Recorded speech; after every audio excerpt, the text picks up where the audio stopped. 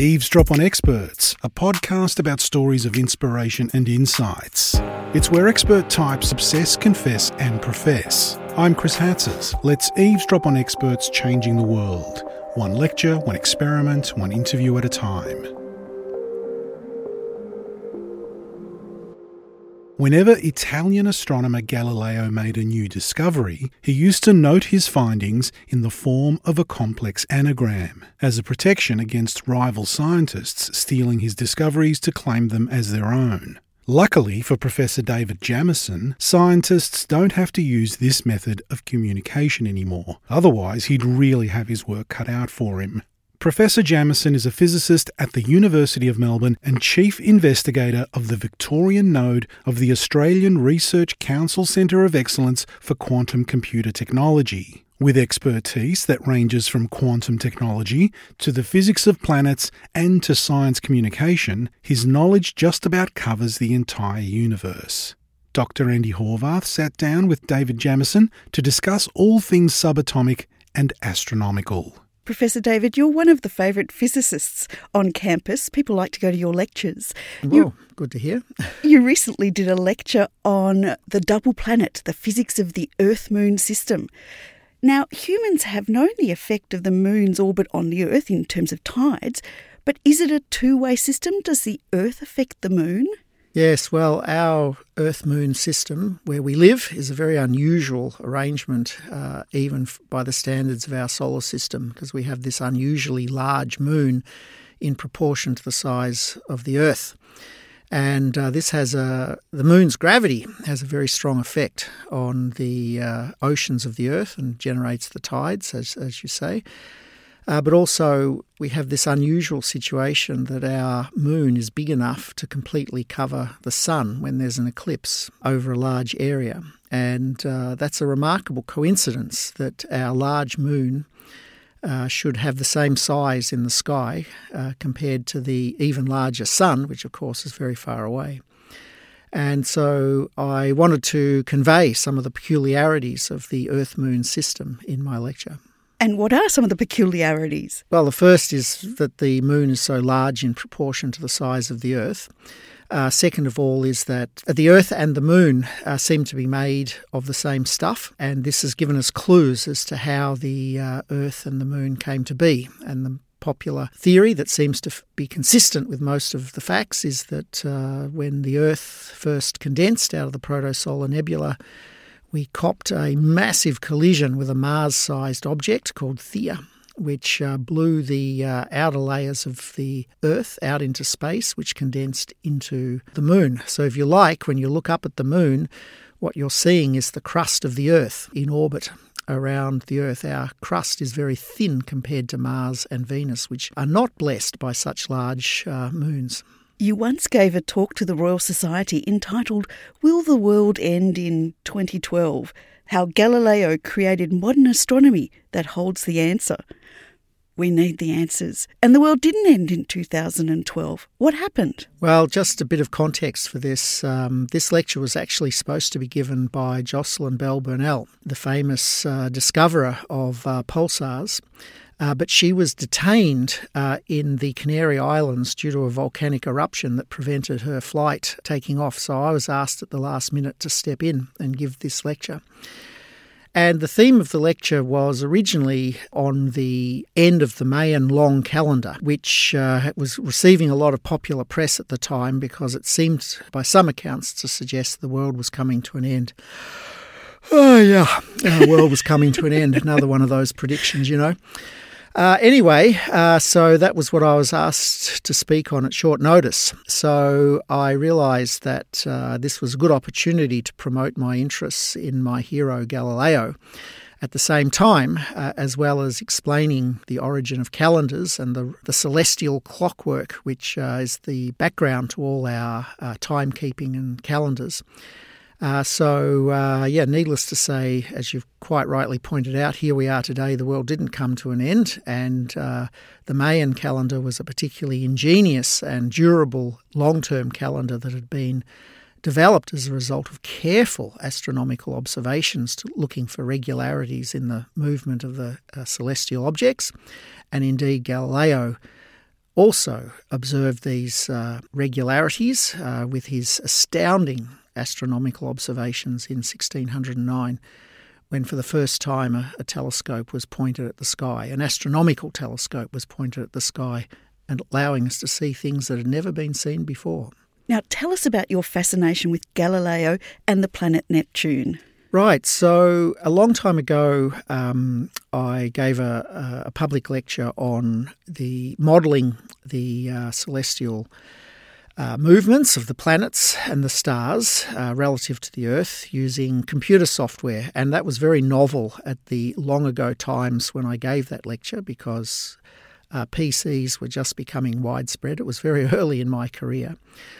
And to illustrate my lecture, I used one of these newly available planetarium software packages to model what Galileo saw through his telescope in 1609 up to 1613, because you could wind the clock back and see what the sky looked like 400 years ago. And there is an interesting anecdote associated with that, where was to reproduce the observations on the computer that Galileo made in 1612 and 1613, where he observed carefully the planet Jupiter and its 4 Galilean moons, which he discovered, never seen before because you can't see them with the unaided eye.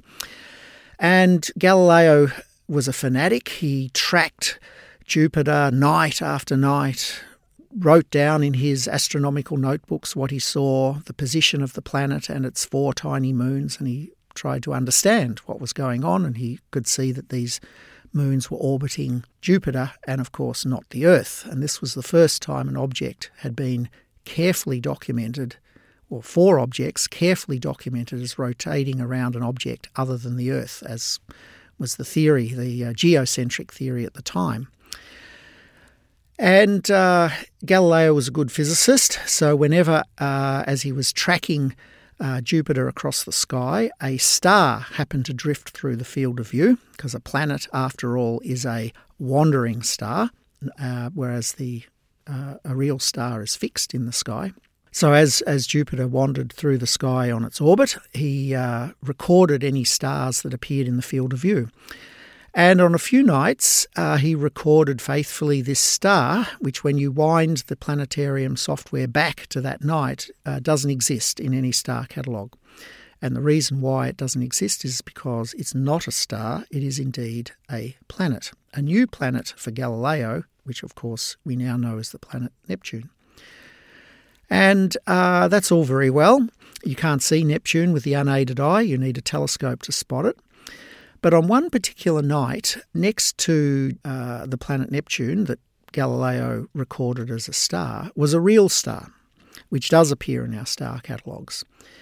And what's remarkable, on that night when Galileo recorded the position of the real star and Neptune, he wrote in the margin of his notebook, "Star B," which was Neptune, "appeared to move," because it was in close proximity to a real star. So on 24 hours apart, previous night and the present night, the gap opened up as Neptune moved in its orbit.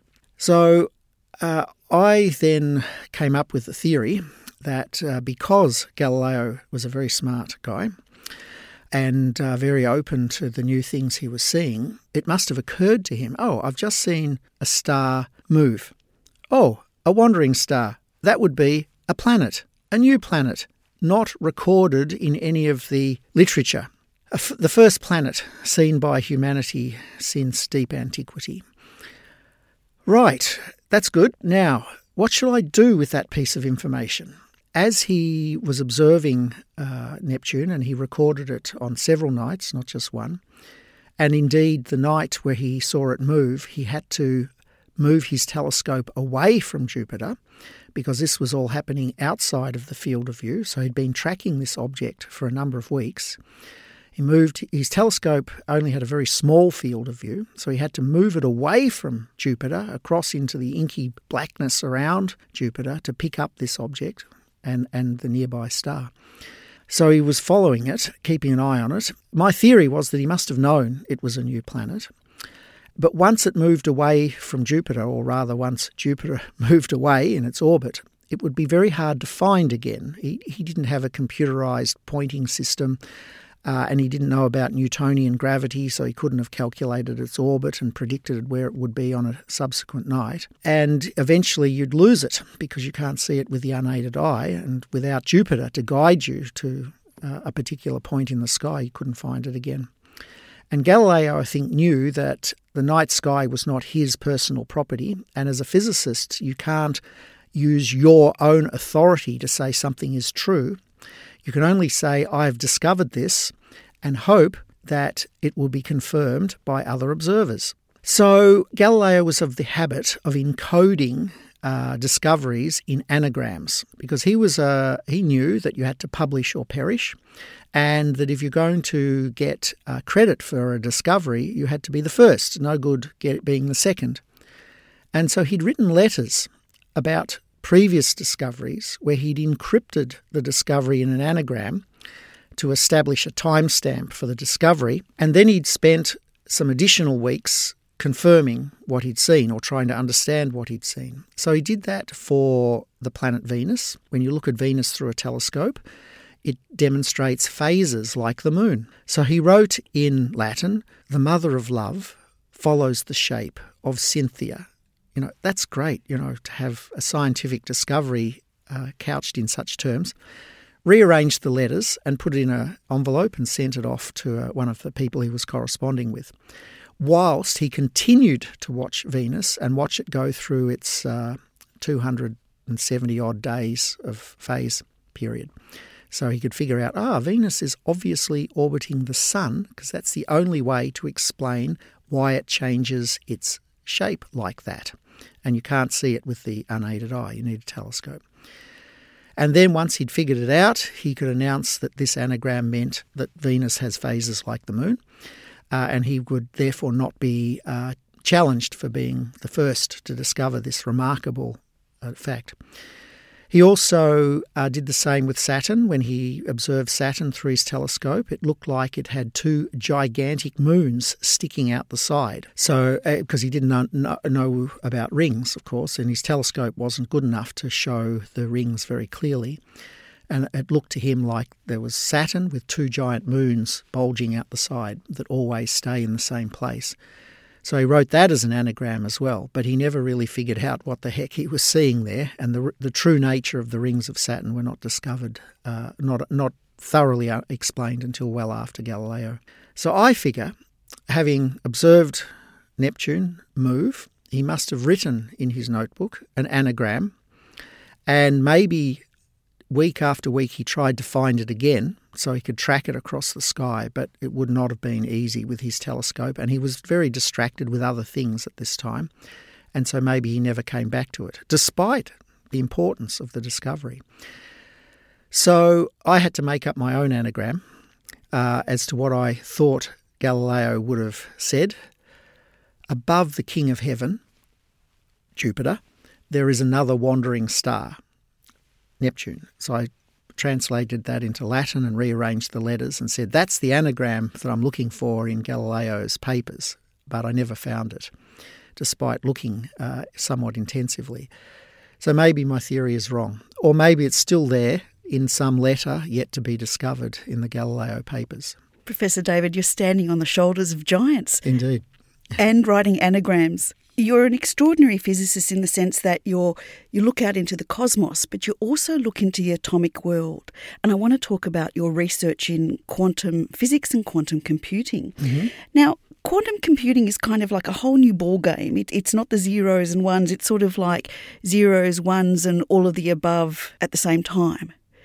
So lower us in to quantum computing. Give us the 101 version that we can grasp your research with. Okay, so if we start first with classical computing, where we encode information as strings of ones and zeros, the binary system, the bit, either a 0 or a 1.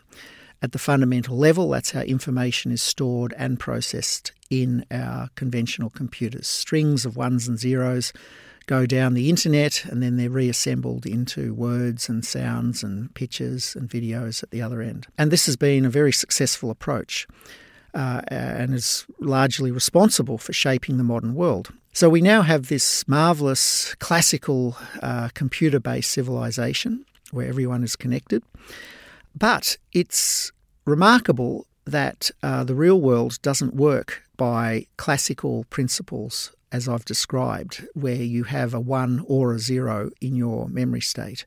The real world, at its most fundamental level, is quantum mechanical. So a quantum mechanical object has a number of very strange attributes that normally we don't experience at first hand, but if we drill right down to the fundamental building blocks of nature, it's all digital and quantum at that level. You're talking about the level of the atom and even lower. At the level of the atom and the electron and the photon, the quantum mechanical particles that are the building blocks of matter, that when assembled together give us this classical world that is our of everyday experience. But at that level, function in a completely different laws of physics game. Well, that's right. The quantum mechanical laws are responsible for the classical world at the large scale, but we don't harness them directly in human-built engineered machines. We typically only exploit the classical behaviour of the assemblage of quantum mechanical objects. So about 20 years ago, new ideas began emerging for new types of computers, new ways of transmitting and storing and processing information based on fundamental quantum mechanical laws rather than the classical laws. And so some of the most important quantum attributes we want to harness for new technology involves superposition and entanglement, fundamental quantum mechanical ideas that we don't have practical experience with in everyday life because they're attributes only of the fundamental building blocks of nature.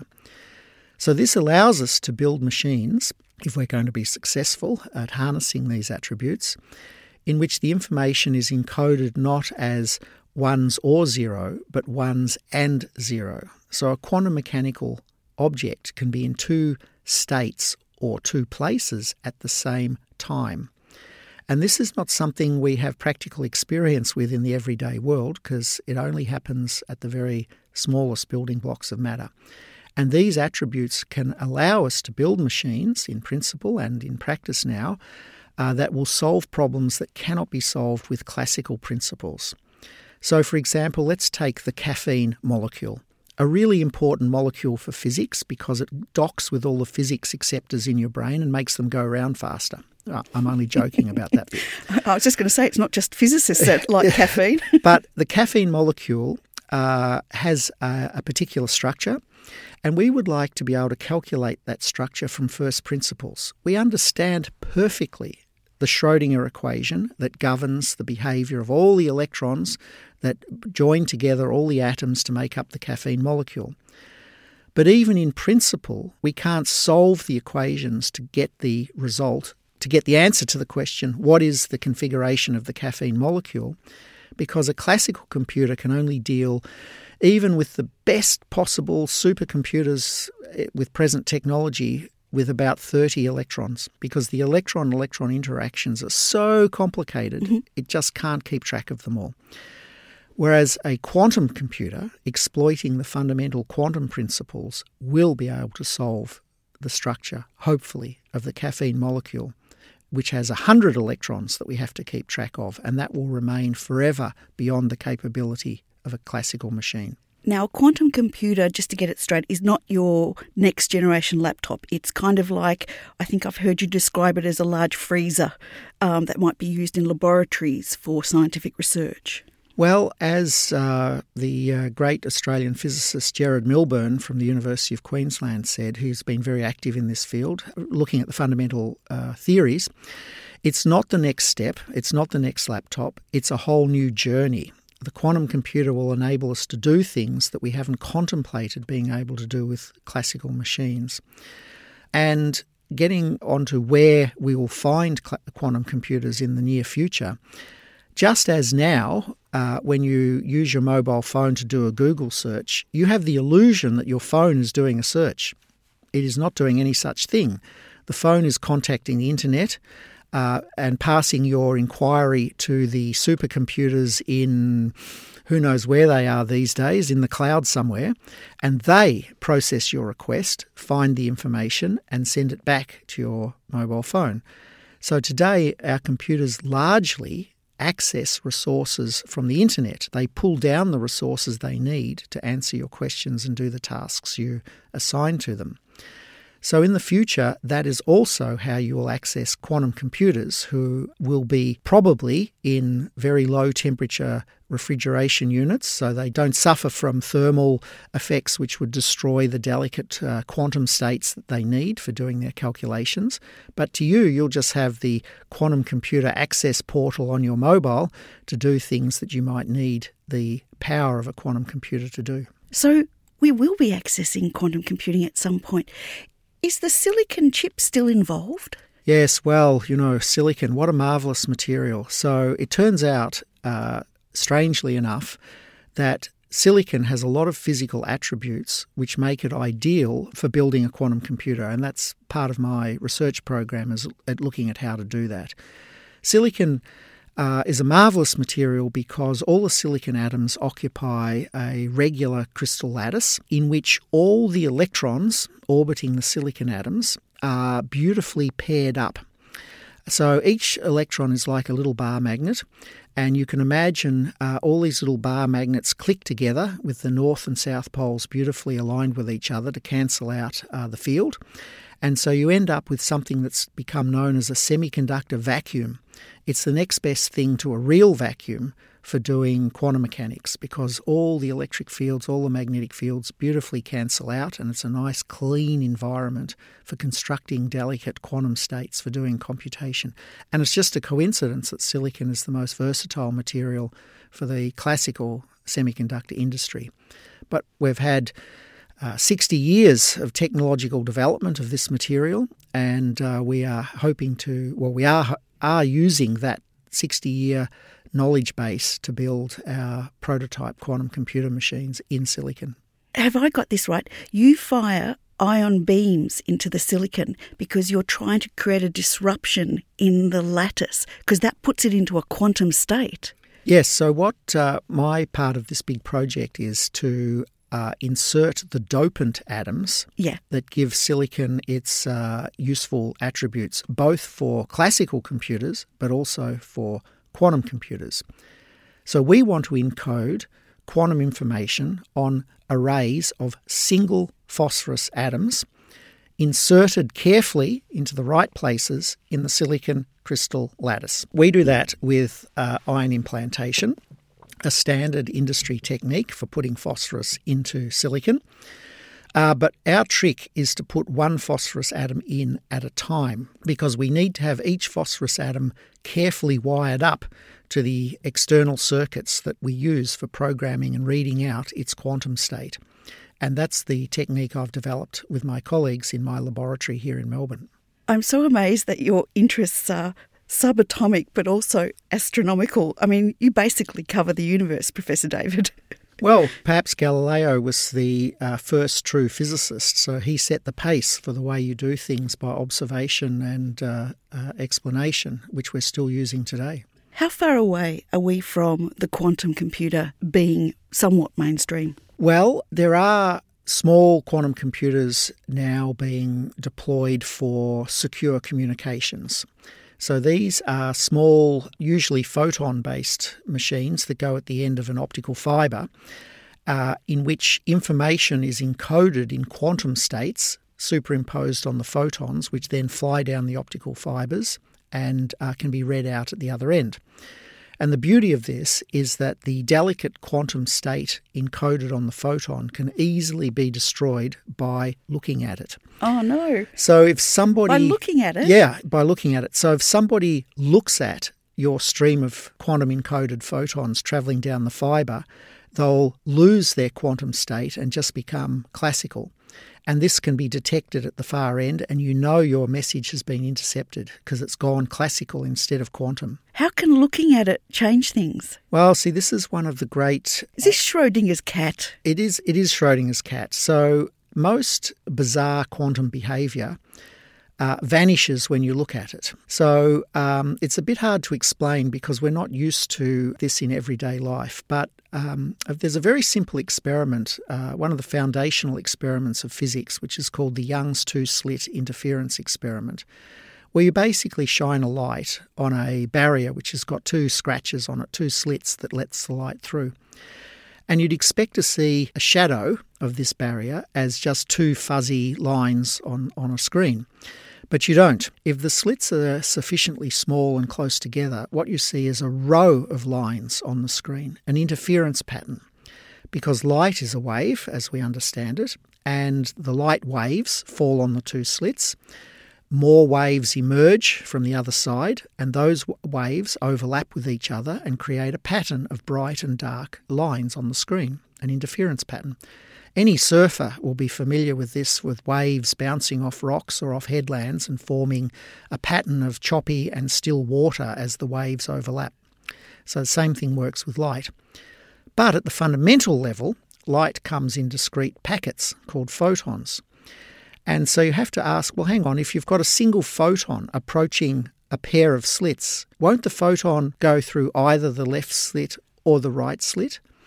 And that's the wrong question, because the answer is yes, it goes through both slits. So it's very hard to understand this if you consider light to be a particle, which it is. You know it's a particle because you can put a CCD camera to record where the light falls on the screen, and that just goes bing, bing, bing, bing, bing, bing, bing, bing, as single photons land in the detector, and it builds up the interference pattern, the pattern of lines across the screen, not just two fuzzy shadows. But if you try and look to see which slit the photon went through, you don't get the interference pattern anymore because you destroy the quantum attribute of going through both slits at the same time.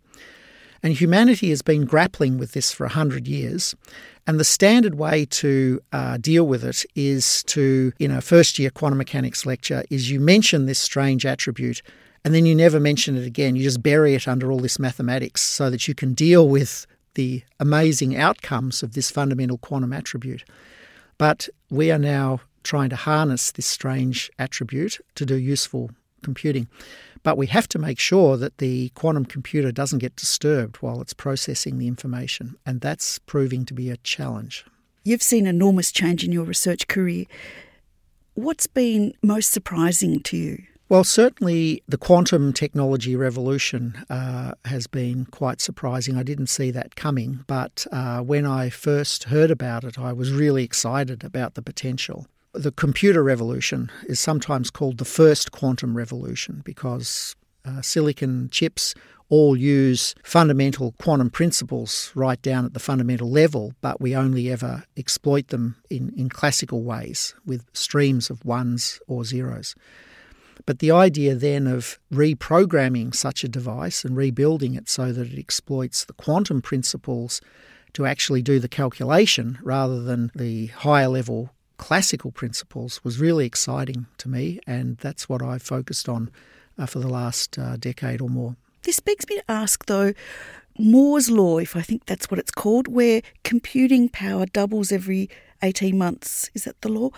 Isn't there a limit to that? Where are we with that? Yes, there is. This is a topic which we often discuss, the implications of Moore's law, the doubling every 18 months. So the idea is that, the practical result is that as you get more and more classical devices crammed into each square millimetre of your silicon chip, you can do more and more powerful things, process more information, process things faster, generate images more quickly for videos, and communicate faster through the internet. And as you say, Gordon Moore figured this out or put this out, I think maybe as a semi-humorous idea, with only two data points. The first two silicon chips, the second one was twice as powerful as the first one, and it took 1.5 years to build. So he said, well, let's extrapolate and assume this continues into the future. We make them smaller, we put more chips in, we double the number of devices, we halve their size, and this will give us more flexibility and versatility. And it's been continuing ever since the 60s when he laid it down. But it's pegging out because we're now down at the fundamental atomic limit. And you can't have half an atom. So you can't have a transistor made from half an atom because that's the end. And so that will impose a limit for that method of increasing the power of a classical computer. You might be able to increase the power by having more and more computers working together to do things more quickly or do more powerful calculations, like in a supercomputer. But as I've indicated, there are even limits to doing it that way because of the fundamental problem of the speed of light communicating from the left-hand side of the computer with the right-hand side of the computer. Plus, these supercomputers generate an enormous amount of waste heat, and the cooling problem might kick in even before the quantum limit imposed by the discrete nature of matter. But the quantum computer offers a way around those limitations.